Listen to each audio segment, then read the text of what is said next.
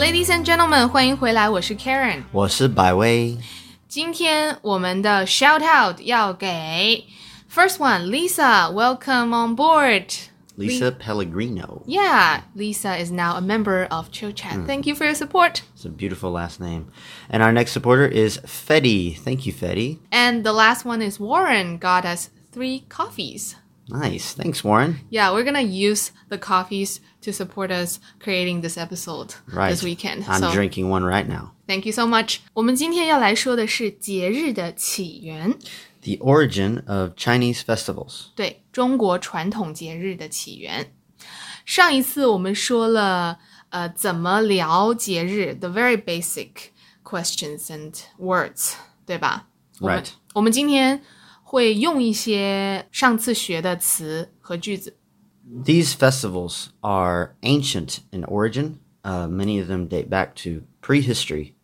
And so they were mostly carried through the oral tradition throughout Chinese history. So there are many, many versions of these stories. And we are going to tell you the ones that we know best based on our sources.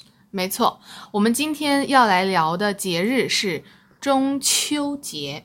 Mid-Autumn Festival. 对，中就是 Mid? 对，中国 literally Middle Kingdom. 对，没错。然后秋是秋天，秋天的秋 mean autumn, right? 对，然后节就是节日，节日是 festival. 所以中秋节。好，中秋节是几月几号？中秋节是阴历的8月15号。Okay, and that would be August 15th on the lunar calendar. 没错，很多中国的传统节日我们都用阴历。Most of the Chinese holidays take place on the lunar calendar, not the normal solar calendar that most people use, right? 对，上一次我们说了2个 calendar， 对吧？阴历和阳历。阳历是 solar calendar， 我们现在 most people 都用阳历，当然可能我的爷爷奶奶还在用阴历，但是 the young generation 我们都用阳历。所以中秋节的时间 according to the solar calendar varies all the time each year. It doesn't always line up. 对。 Actually, it never lines up, right? I think it's always around 1 or 2 months later. Right. 中秋节这一天我们通常会放1天的假，所以这一天我们不上班。 Okay, so we get off work for that day in China, right? 对，只有1天 sadly. 好， so 中秋节有什么传统？中秋节第一个传统就是吃月饼。吃月饼是 eat mooncake. 你有没有吃过月饼呢？我吃过很多种月饼，很好吃。你吃过咸的还是甜的？我都吃过。你喜欢吃哪个？That's a tough one. 我觉得我最喜欢是甜的。甜的是最好吃的。里面是什么？里面是有 sometimes it has fruit, nuts. Fruit? Yeah, sometimes it's like egg, but it's sweet on the inside. 月饼的皮儿 the skin 都是甜的。都是甜的。甜的，但是里面的馅儿我们有甜的有咸的。我比较喜欢吃甜的，当然也有一些人喜欢吃咸的，可能有肉啊什么的。 Okay. 对，这个是第一个传统。第二个传统呢是赏月。赏就是 to watch and appreciate. Okay. 赏。对，不是 simply just look at. Okay. 赏月就是月亮嘛。Can I ask a question about this character, Shang? What's the difference between Shang and Wang? Wang, you mean? I know it means to gaze at. Wang. Wang. Okay. Wang means to look at something far away. Okay. Gotcha. But 赏 has a meaning of you appreciating it. I see. 这是中秋节一个很大的传统，但是现在的人都不赏月了，因为太忙。没有时间。You mean city people, right? 然后有 pollution, 对吧？对。中秋节这一天呢，月亮是最大的、最圆的、right. 最亮的。Right. 对吧？ It's the most big, it's the most round, it's the most beautiful. 对。 Round, big, full moon that we get in autumn during 中秋节, doesn't it symbolize meeting with family? 对。 Right? 对，没错哈。There's a word for that, I forget. 团圆团圆 reunite， 所以中秋节这一天月亮是很大的很圆的 it symbolizes 和你的家人团圆。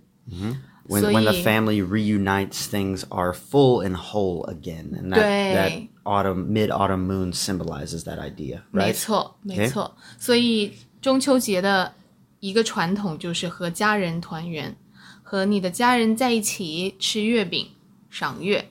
Okay, cool. So, why do we eat mooncake on Mid-Autumn Festival? Does this have something to do with the origin? 好，我们今天要来聊的最大的一个东西就是中秋节的起源，因为不是起源，是它的故事，我觉得。Okay. Yeah, 你是对的，不是它的起源 It's not really the origin, it's more like the stories that were carried orally about this festival. Legend or myth, okay? 对，没错，因为很多中国的节日，它们的起源是 Unknown. unknown. Not That's really known, yeah. 对 and mostly related to people's admiration for the stars, the moon, and the sun and the sky. Which probably dates way back in prehistory, Yeah, right? thousands of years ago. 所以我们只能说是中秋节的故事 that comes after the festival already existed. Right. So people want to interpret it. People want to make meaning of it. And Chinese culture is full of these stories that were passed down orally for so long. 对，你可以说传说 legend, Legend. 传说 legend. 传说 Okay. 或者神话。神话. 神 meaning deity? 对，神 And 话 meaning like oral? 对，神话 Stories of the deities. 没错。Gotcha. 所以中秋节有什么故事？以前很久很久以前， A long time ago. 我们有天上和地上两个世界。天上是神仙的地方。Okay, so in heaven, that's where the gods live. 对。 And down on earth is where the common people live. Deities 他们叫神仙。神仙对。Okay. 然后 the common people 他们叫百姓。百姓对。 commoners. 所以我们有天上是神仙，地上是百姓。好。所以地上呢有一对夫妻，夫就是老公 the husband， 妻是老婆 the wife。 Okay. 夫妻 together meaning A married couple. 对，地上有一对夫妻，这个老公叫后羿。Wasn't Hou-Yi the archer that like shot down the 1,000 sons and left only one? 对，没错。 Which That is a is different his story, great, right? 对、That is his great work for the earth. 所以老公是后羿，老婆叫嫦娥。嫦娥，好。对，这是他们的名字哈。因为你刚刚说了，后羿 shot down 9 sons and eventually saved 百姓。后羿是一个很厉害的人。Because he saved the commoners from a lot of suffering back when there was 10 sons. 对，他是一个英雄 ，a hero。 Right. 他是一个英雄嘛，所以天上的神仙 to reward him 给了他2颗仙丹。仙丹什么意思呢？仙就是神仙，对不对？ Goddess or god. 丹是 pill or medicine。仙丹 so like godly or magic potion or 对 heavenly magic medicine. 对 Okay. 没错。所以仙丹 does not cure your common cold. 仙丹 belongs to the deities. Usually it carries a lot of power. Okay. 所以神仙为了奖励 to reward 后羿，他给了后羿2颗仙丹。你吃了这2颗仙丹，你就可以变成神仙。So you can become a god yourself if you 对。take this medicine. Okay. 神仙就不会死了，对不对？ So you'll become immortal. 没错。 Cannot die. 所以后羿就把他们放在家里了，对吧？ Right. So he didn't eat them. He put them in his home for safekeeping. 没错。后羿呢，他有一个徒弟，徒弟是 apprentice? 对，他不是一个好人， His apprentice, not 对。 so good of a person. 对。 A little bit dishonest. 对，所以他听说了仙丹，他想偷这个仙丹， Tried to steal the medicine. 对，所以他到了后羿的家，嫦娥 panicked，为了保护那个仙丹，他就把它吃了。Okay, so 嫦娥, in order to protect the xiandan, she ate them 对 to keep his apprentice from stealing them, right? 对，没错啊。然后因为嫦娥也不知道这是什么，okay. 但是她知道很重要，所以她吃了，然后她就开始飞起来了，然后她就飞啊飞啊飞 She panicked, she doesn't know what happened. 然后她就 fled to the moon. 她就逃到了月亮上，月亮上还有一个兔子， Oh, that's right. Yeah. 对，叫玉兔。The Jade Rabbit. 对 Okay. 对，反正他就到了月亮上嘛。然后后羿回家以后，就看到嫦娥不见了。嫦娥在哪里啊？对呀、然后呢，他很伤心。 Oh, very sad. 对，然后他也不知道 ，so sad for 后羿 because he has no idea what this happened. Right. 所以他很伤心。然后他到外面，他看到了天上的月亮很大，很圆。而且里面有一个人 So Hou-Yi looks at the moon and notices that it's bigger, rounder, brighter than before, and that there's a person there. 对，然后他就看，哦，那个是嫦娥啊、然后嫦娥也看到了后羿啊，我的后羿在地上。